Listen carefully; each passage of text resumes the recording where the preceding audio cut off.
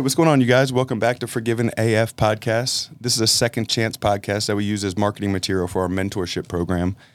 Super cool stuff with the mentorship this weekend. We had our meeting, and Eugene Lockhart, Mean Eugene, the hitting machine, came and spoke motivation to the boys. He really killed it too. He talked about following your dreams and not letting anyone tell you that you can or can't do something, and if you fail to get back up, man, because that's just part of life. So the kids really took that well. Then we introduced our new chaplain, which I'm excited to do, and Ryan Sandifer. He's actually the Life Missions pastor at Life Church. He came and poured into the kids and let them know, about God's love for them, and just kind of open up that avenue that if they wanted to pursue that he was there. We don't push it on the kids, but we want them to know that God loves them, and He's there waiting for whenever they're ready to kind of come that direction. And then we went into community service. We have a highway that we clean up, so we went and cleaned up that highway, and the boys, picked up a whole bunch of trash, and then last we went to Myrtle's Burgers, which is right on the border of Mansfield, Burleson area, and had the best cheeseburger, hamburgers in DFW, in my opinion. It was awesome. So it was a great meeting. Everything went good, and we're just going to keep pursuing that, and I'll keep you guys updated on all the changes. It's a secondchancementors.org if you're interested in checking out kind of what we have going on and staying up to date with what we're doing. But on to the next part of the show, and I'm really excited about this. I begged him to come, and I just got really lucky that he was on a 2-week hiatus in DFW, that he would be able to come out here and hang out with us and share some of what he's doing. But Dr. Chris Harper, I'm not sure even Dr. Pastor Chris Harper, I'm not sure how exactly how you do it, but listen to this. I actually found this. I don't know if he would introduce himself this way, but I want to read this, what I found about him, and I think that from the man I know, this is right on track. Pastor Chris, a.k.a. Harp, describes himself as an amillennial, Calvinistic, closet charismatic, credo baptistic, complementarian disciple of J.C. Ryle, who loves his wife, his 4 children, books, basketball, movies, and 90s hip-hop. King Jesus is his savior, and Andrew, Simon Peter's brother, is his hero. He believes that Jordan is better than LeBron, and nothing beats Nashville hot chicken. Chris holds a degree in political science, a certificate from Harvard, advanced degrees in social work and biblical and theological studies. He is currently finishing up his doctoral work in Christian formation, which I believe he's already got finished now. Yeah, that's a little bit old intro. Man, but it's so cool, man, because it just describes your personality, dude. Yeah, it's on brand for sure. Thank you so much for being here, man. I'm really excited to kind of dig into your brain a little bit and kind of see all the stuff that you've started. So, man, thanks for being here. Man, honored to be here and thankful. Man, I was so encouraged when I met you and found a new brother in the faith. So was super excited to be out here. Thanks, man. It means a lot to me. I got him out here pretty much an hour away from home. And come on. So thanks, dude. So Chris is actually, or Dr. Harper, Chris has actually written a whole bunch of different courses. I'm going to kind of just read them off so you kind of know like where he's at with what he likes to, touch on. And some of these, the dad life, God's plan for something greater, parenting children in sports, what to do after a parenting fail, your children and friendships, teaching your children they are not the center of the universe. Man, that's good. Parenting children with cell phones and blueprint for man. So at the end of the show, I'm going to come back and pick his brain on a couple of these. Just the topics are so relevant, man. And I feel like that's what's so awesome about this program that he's developed. But Chris, can you start off and just kind of let us know where you're from and kind of where you grew up and how you grew up? Absolutely, man. So I'm from backwoods Kentucky, like in the holler. So if you're familiar with bourbon, which is made in Kentucky, whiskey's made in Tennessee, but I grew up at the foot of Knob Creek Hill where they make Knob Creek bourbon. I've heard of Knob Creek. That's it, man. So grew up in backwoods Kentucky. Didn't really like it. It was rough, real rough. I had one sibling who died of a drug overdose.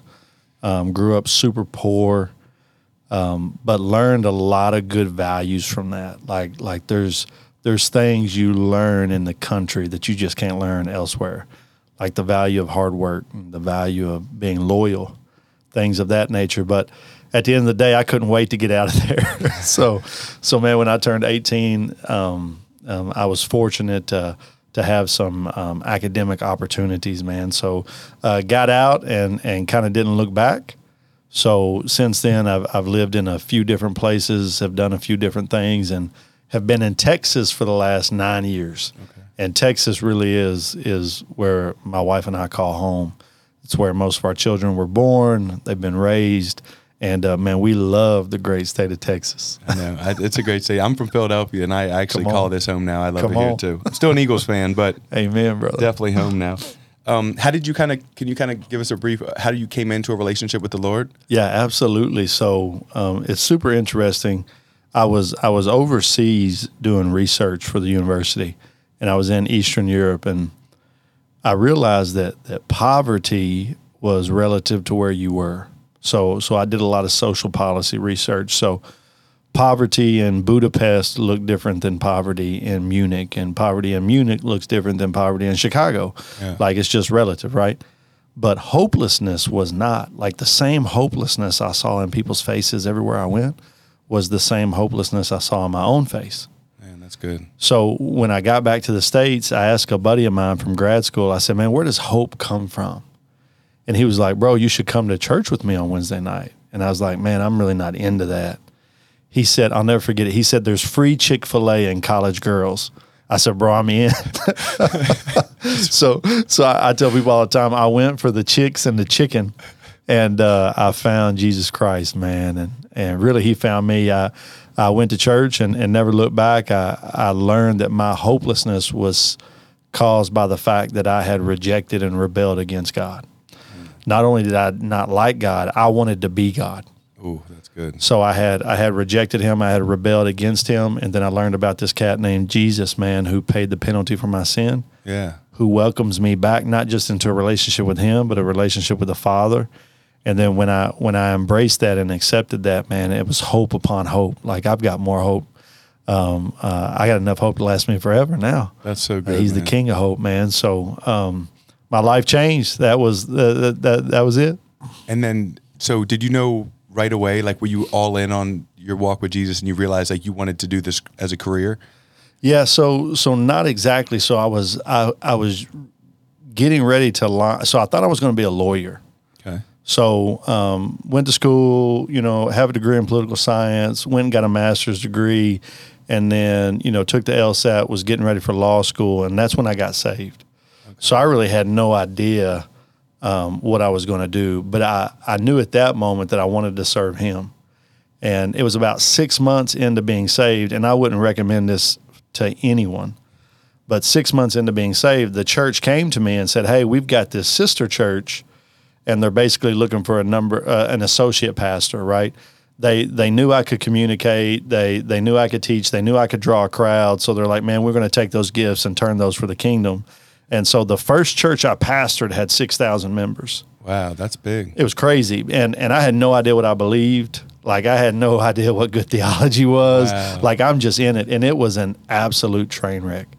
I mean, the church was not solid.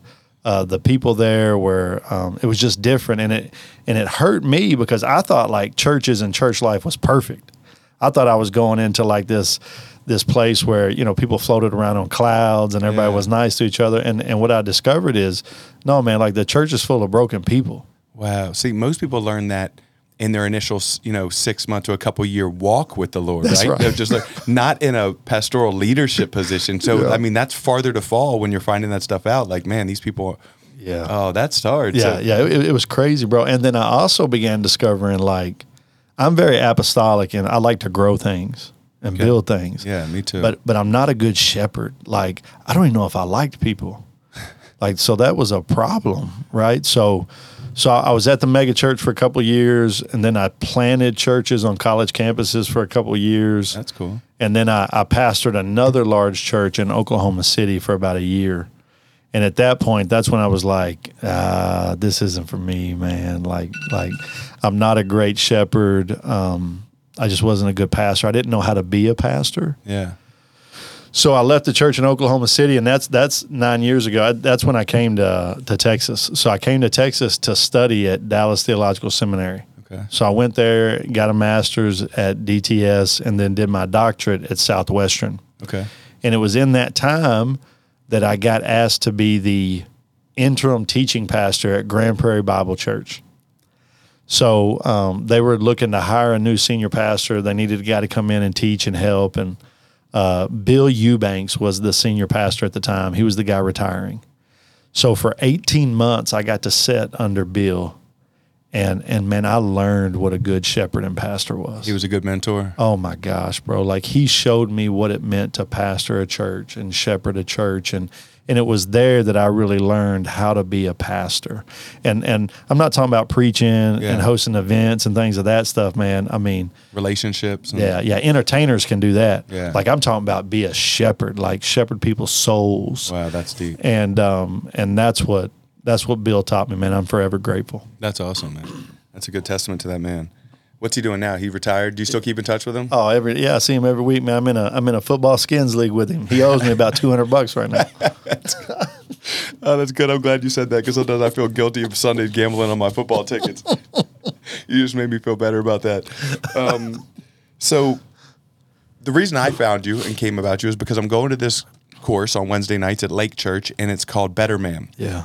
It's not, let's figure out how to even say this. It's not your regular Bible study. It's not your regular just men's group.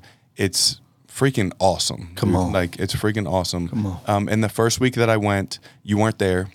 So we watched, I forget his name, the guy from the porch. Is that it? Yeah, Jonathan Bacluda. We watched him. JP. Yeah. And he did a great job. And the first week was on like fatherhood, was like on your fathers. And like, I didn't even realize the stuff I was digging up there.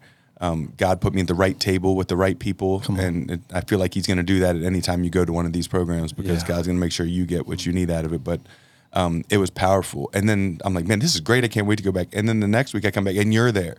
Yeah. And I got to meet you, and immediately your vibe was awesome, dude. I was like, dude, this dude's cool, man. Like I think we kind of have similar styles and vibes, So I really enjoyed talking to you. And then you got up there and started talking and telling a story about thinking that you were going to play college basketball, and then you were in a tournament and you got to guard who was it? Rondo. Rajon Rondo. And you're like, I realized that I was no longer going to make it to the next level. Crushed me. And that's so cool though, just to be able to be real like that. That's what's fun. But anyways, this course is so powerful, and it's about teaching men, or at least in my words, it's about teaching men how to actually be men. Yeah. And one of the first things you said was, like, and I just shared this with you before we started, like, I kind of felt in my life sometimes that I wasn't like a full man because I didn't know how to use tools, or I didn't have that look of a man. And you had said something like, some of the most manly men on, biblical manly men on this world could be an art teacher or a gardener, or like, I don't remember exactly, but that's kind of what stands out to me. So this, anyways, I'm just rambling now about this, but this program is awesome. What was your inspiration behind starting this program? Yeah. So I actually inherited the program. So this is Better Man is an iteration of a 30-year-old men's ministry called Men's Fraternity and Authentic Manhood. Cool. So Better Man in 2018 iterated and became Better Man, and we geared it towards millennials, Gen Z, Gen Alpha. Yeah. So everything we write, everything we do really is to win back the hearts of millennials, Gen Z, Gen Alpha. And I tell people all the time, Better Man isn't winning men back to the church; it's winning the church back to men. Yeah, it's the church that has really large scale abandoned men, and they don't do a good job of reaching men. And I don't say that to be critical of the church. I just think critically about the church. I mean, I am a pastor. I've led churches. Like, I've been guilty of this. And to your point, churches love to paint with a broad brush, right? So, 98% of all men's ministries today is throwing axes and shooting guns. And the reality is, man, like, not every man expresses himself like that. Like, wild game feeds. I got a T-shirt that says "Wild Game Fed, Spirit Led," and I keep that just to be a reminder. Like, I don't eat venison, bro. I don't like it either. Yeah, no doubt, bro. Closest thing I come is like a spicy chicken sandwich at Chick-fil-A. I don't cut my grass. Like, my backyard's turfed. Like, that's so it. Yeah, man. I don't camp. Like, I like 4-star hotels and above. Like, I'm so the same, man. And you feel like less of a man according to culture, and the church has bought into that culture. And then the opposite, like, I don't have a black belt in jiu-jitsu. Like, so then I feel like less of a man because I got Andrew Tate telling me that I need a black belt in jiu-jitsu. And I'm like, bro, I don't have one of those. So we've what we're doing is we're showing the church and we're showing men, like I tell people all the time, The Rock and Kevin Hart are two different expressions of manhood. Yeah. But they both starred in the same movie. Think about that. That's good. Right? So men can express themselves differently. Now, there are certain principles that never change, and we'll talk about those in a little bit, but it's okay as a man for you to express yourself differently. One of the greatest men in the Bible is King David. Dude was a warrior. He's out there slaying giants. Most people forget that, like, when Elijah found him, he was in a field playing a harp. Yeah. Like, I don't know anything more unmasculine than sitting in a field playing a harp, that's so bro. True. But that's what he was doing. Like, he played the harp. He tended to sheep. Like, he was very gentle, man, very loving, understanding. So I hate it when I see churches and organizations divorcing, conviction and compassion from one another. Oh, that's really good. Yeah. That's really good. So kind of, can you give us your definition of what is a man? Yeah. So those 4 principles, we do these 4 principles at Betterment, and everything we write, everything we speak on, everything we produce is built around what we call the 4 W's. Super simple, super sticky. First W is a real man courageously follows God's word. And he's got to have a foundation of truth. He learns that truth and then he acts on it. Like, I meet so many men who like are head smart in the Bible, like they know the Bible, but they don't act on the Bible. That's a problem. Yeah, like true. Like it's a waste if you're not going to act on it. So you courageously follow God's word is the first W word. Second W is a real man loves and protects and serves God's woman. So good. And whether that's your girlfriend, your fiance, your wife, whether that's your sister, your mom, your grandma, it doesn't matter. Like, as a man, if a woman enters into your space, like, she should feel safe. Man, that's so good. Whether that's getting into the car with you, whether it's being at the office with you, whether it's walking down the street with you. Like, if a woman is in your vicinity, bro, she shouldn't have to worry. She shouldn't have to be afraid, right? Yeah. So we love, we serve, we protect God's woman. Woman's the second W. The third W is we excel at the work God has given us. And this is huge. As a matter of fact, I've got a new study coming out in December about this topic, but there's a sacred secular divide in our world today where men feel like if I'm not a pastor, if I'm not doing something for the church, then I'm not doing something holy. Right? I can't tell you how many men come up to me, electricians or plumbers or doctors or lawyers or whatever, and they're like, man, I wish I could do what you do to serve the kingdom more. And I'm like, bro, you are serving the kingdom. Like being an electrician is serving the kingdom. You're serving people, you're making the world a better place, and you probably have an employee that you're taking care of and things of that nature. So all work is holy if it's done unto the Lord. And the church does a terrible job of making us feel like what we do on Sunday is holy and everything else is just kind of sacred. I'm sorry, just kind of secular and needs to happen. That's not true, man. I had an HVAC guy at my house last week.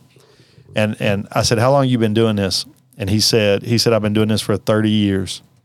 I said, how many houses in 30 years do you think you've been in? He's like, man, I've probably been in 25,000 homes. I said, do you know that if you bring the gospel into every home you go into, you'll have more influence than any mega church pastor in this country? That's really good, and it's so true. Bro, it's 100% true. Yeah. So excel at the work, and then lastly, a real man betters God's world. Yeah. And he does this, largely through his children, through his church, and through his community. I remind men all the time of what Martin Luther said. God doesn't need your good works, but your neighbor does. Ooh. Your neighbor does, man. So we're out there doing it. Man, that's so good, dude.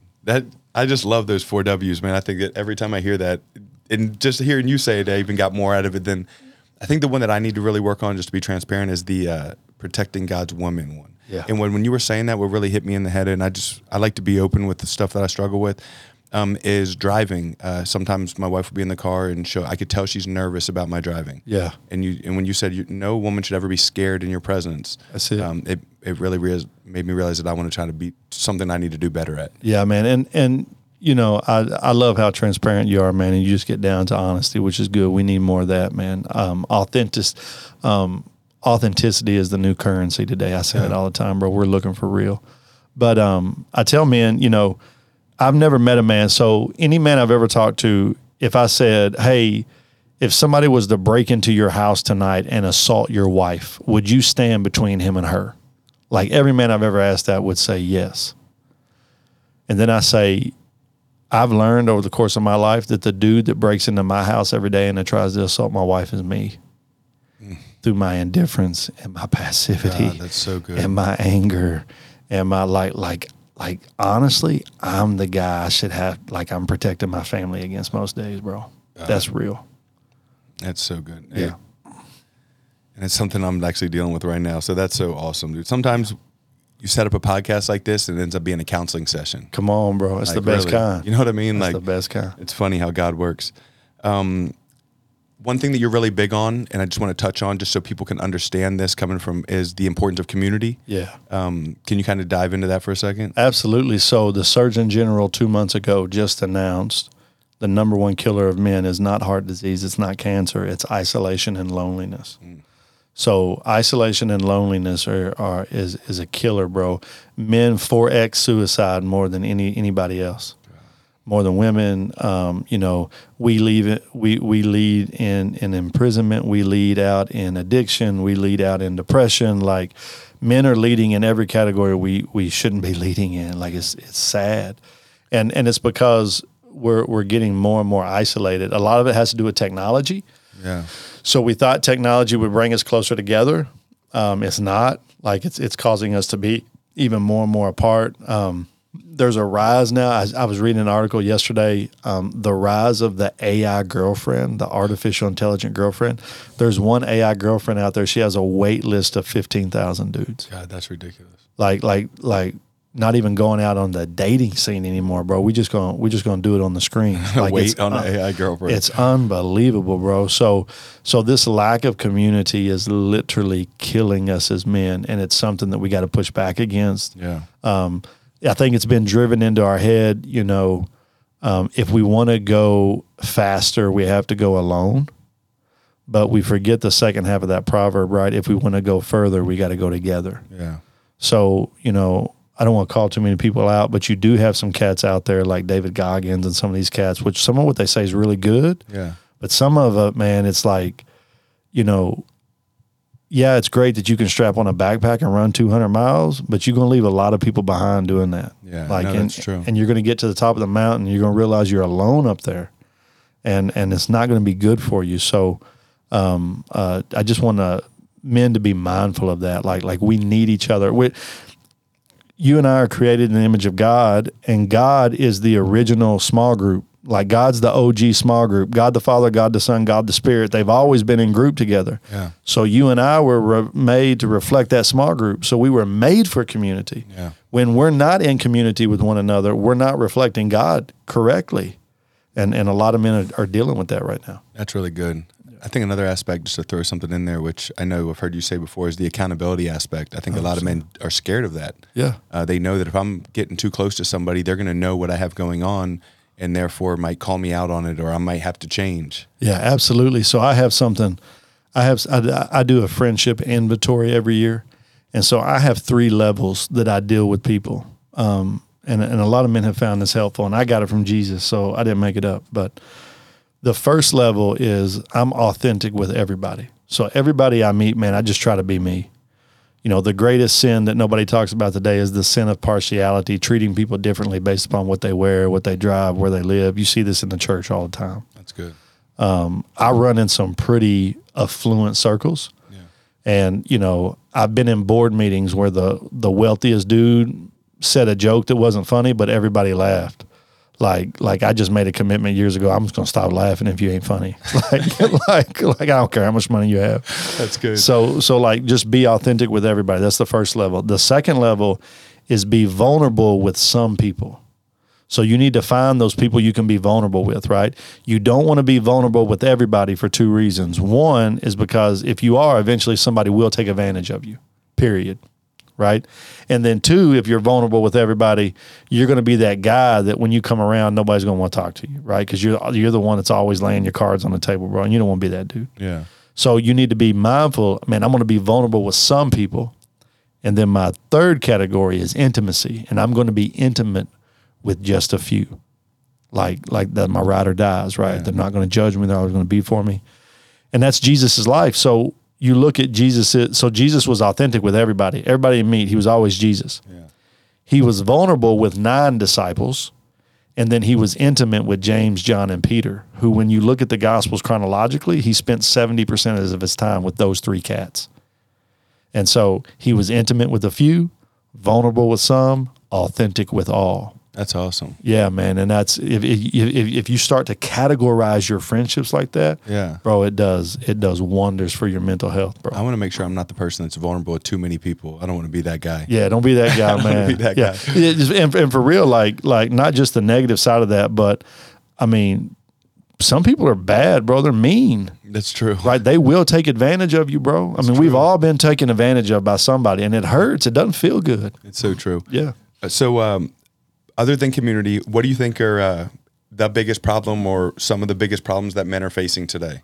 Yeah. So, quite a few. You know, the biggest problem is, and what Better Man is trying to solve is, men don't have a path. They don't have a direction. That's good. And we always say around the office, you can't become what you can't define. So if you can't define what a pro athlete is, you can't become one. Yep. If you can't define what a good husband is, you can't become one. So men need a definition. Yeah. And once you give them a definition, once you give them a path, they can start to walk that path.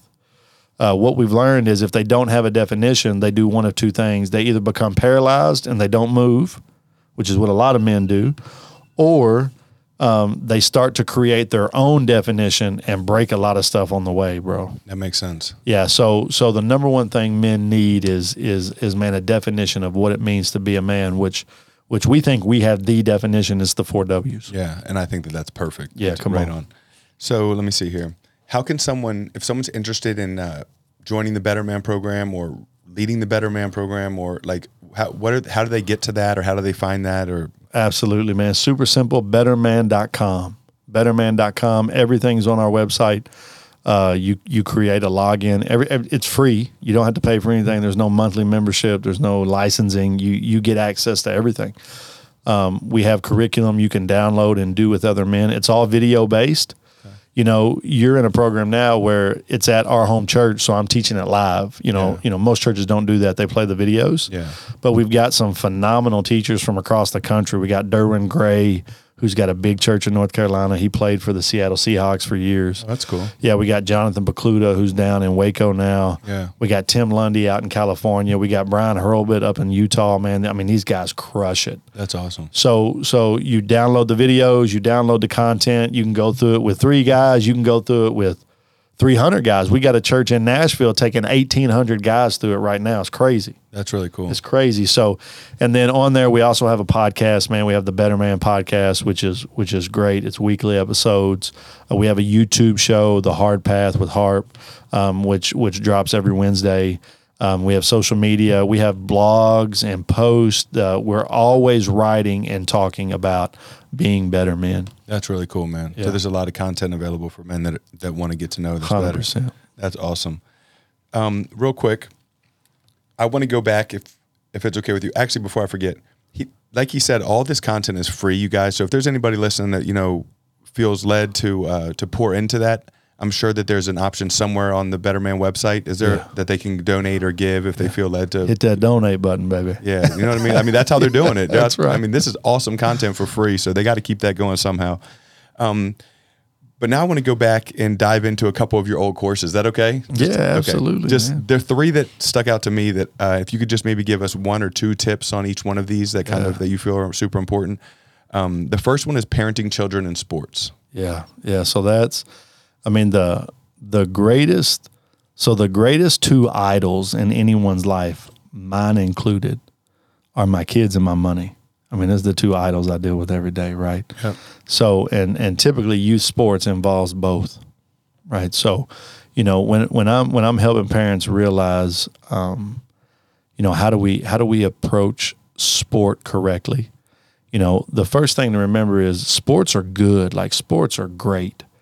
You could learn adversity. You can develop mental toughness. You find community. But I'll always remind parents, the chances of your child being a professional athlete are 0.04%. Yeah. The chances of your child being a millionaire 0.09%. The chances of your child getting into an Ivy League school are 0.08%.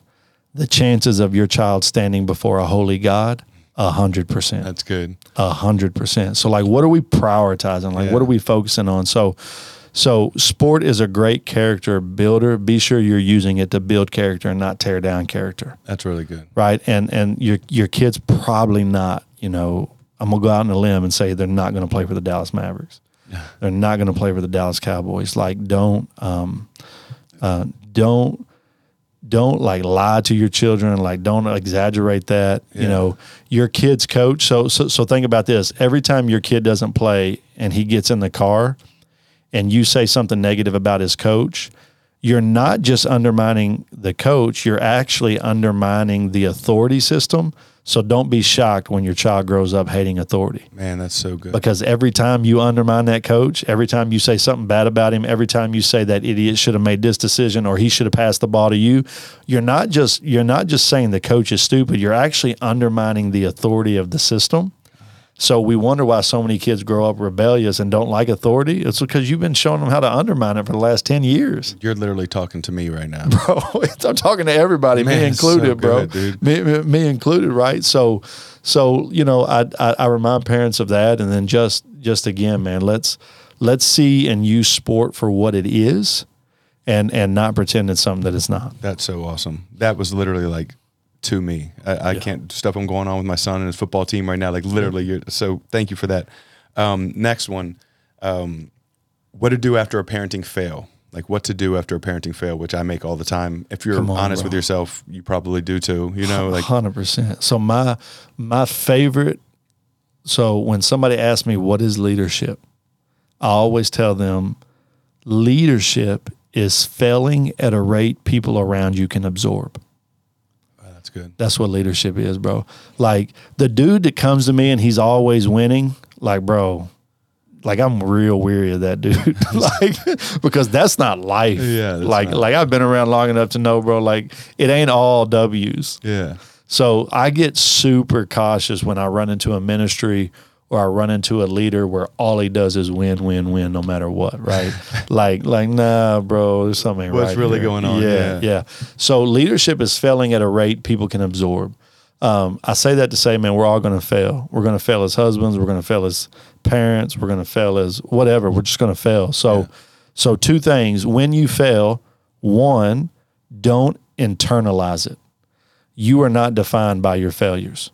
Awesome. You are not defined by your past, right? Yeah. Don't internalize it. Know that there is a second chance, man. That's what I love about your brand. That's what I love about all this. Like God is the God of not just second chances, but like 800th chances. Yeah, so true. So failure is not final. I remind parents of that. And then two, when you fail, just be quick to say, I'm sorry. See, that's last week I even hit on that on the podcast. So I'm glad that's where you went. 100%. Being able to apologize, because I want my son to be able to apologize when he messes up. Absolutely. And the longer you wait to apologize and say you're sorry, the more you give the devil a foothold, right? But if you do it quickly, the devil can't grab onto anything, That's bro. Good, yeah. Because you're putting it out there. So just be quick to own it. We at the Better Man office, if the staff was here right now, and you asked them what's a core principle at Better Man, to a person, our team would say, we own the losses and we give away the wins. That's so good. Humility. We own the losses and we give away the wins. Like we're always boosting each other. And then when something goes wrong, we're raising our hand and saying, my bad. Man, that's the definition of a good leader to me. Come on, so man. Good. Yeah. That's awesome. And then the last one, and these are all good. I'm sure we could go into all of them, but I don't want to take you too much of your time. Parenting with cell phones. Yeah, bro. Super difficult. So, I mean, you got to think about this. Like, your children, if they have a smartphone or a device, they have access to the world, like far more access than you could ever imagine. So this is doing two things. One, the first thing, it's as a father, the device is systematically undermining your authority. Let me tell you why. It's because everybody with the smartphone is now a fact checker. And I do this all the time, bro. Like somebody will say something and I'll be like, bro, and I'll Google it and I'll be like, he ain't right. Me too. You know what I'm saying, bro? So like what it's doing, it's destroying implicit trust. So now, man, like you're telling your kids stuff and what they're doing is they're going to their room and they're fact checking you and it's like destroying the trust between you and them. Wow. Like Google knows better than dad. So that's like the first thing we got to start being mindful Never thought of that. 100%. And it's an automatic response, right? And again, as an adult, I'll do it. Yeah, me and too. I'll be sitting in a meeting and somebody will say something, I'll be like, that ain't right. Me And too. I'll check it. So, and what that does is consciously it begins to deteriorate the trust I have for people. So that's happening in your home if your kids have a device, bro. So you need to be mindful of that. The second thing is I tell parents, you have to monitor the device. Like, you know, kids should not be taking devices to bed with them. Yeah, that's good. They shouldn't be taking it. They shouldn't be alone with devices. You know, you can set up systems where you can mirror and see what they're seeing. Yeah. Where the text they receive or the text you receive. Like I tell parents all the time, if you're not willing to do the hard work of monitoring the device, your kids shouldn't have the device. That's really good. Like as a dad, you know, maybe I'd buy my kid a gun, but I wouldn't do that without training him first how to use the gun. Yeah, and actually still being there monitoring it the entire And time. watching him use the gun, right? A cell phone is more dangerous than a firearm. Wow. Period. You don't at me, don't email me.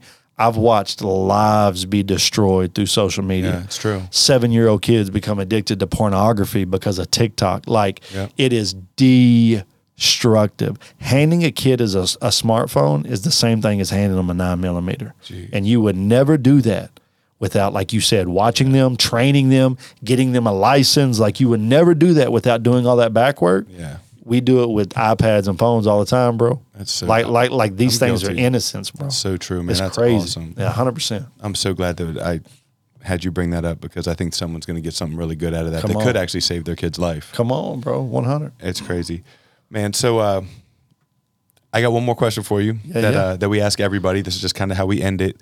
What piece of advice or pieces of advice would you give, little Harp, or would you, at 16 years old, or kind of just even a 16-year-old kid now, like one or two pieces of advice that you think would be really helpful? Yeah. Yeah. So, I mean, you're 16 and you don't know it all. You know, I don't care how much access you have to things. You know, I see so many young men today, they're so defensive when it comes to criticism and feedback.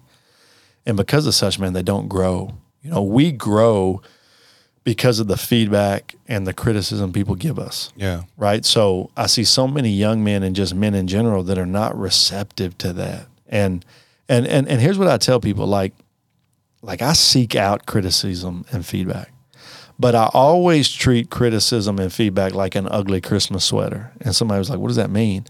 Like every year my aunt gave me this ugly Christmas sweater. I don't even know what color it was. Right.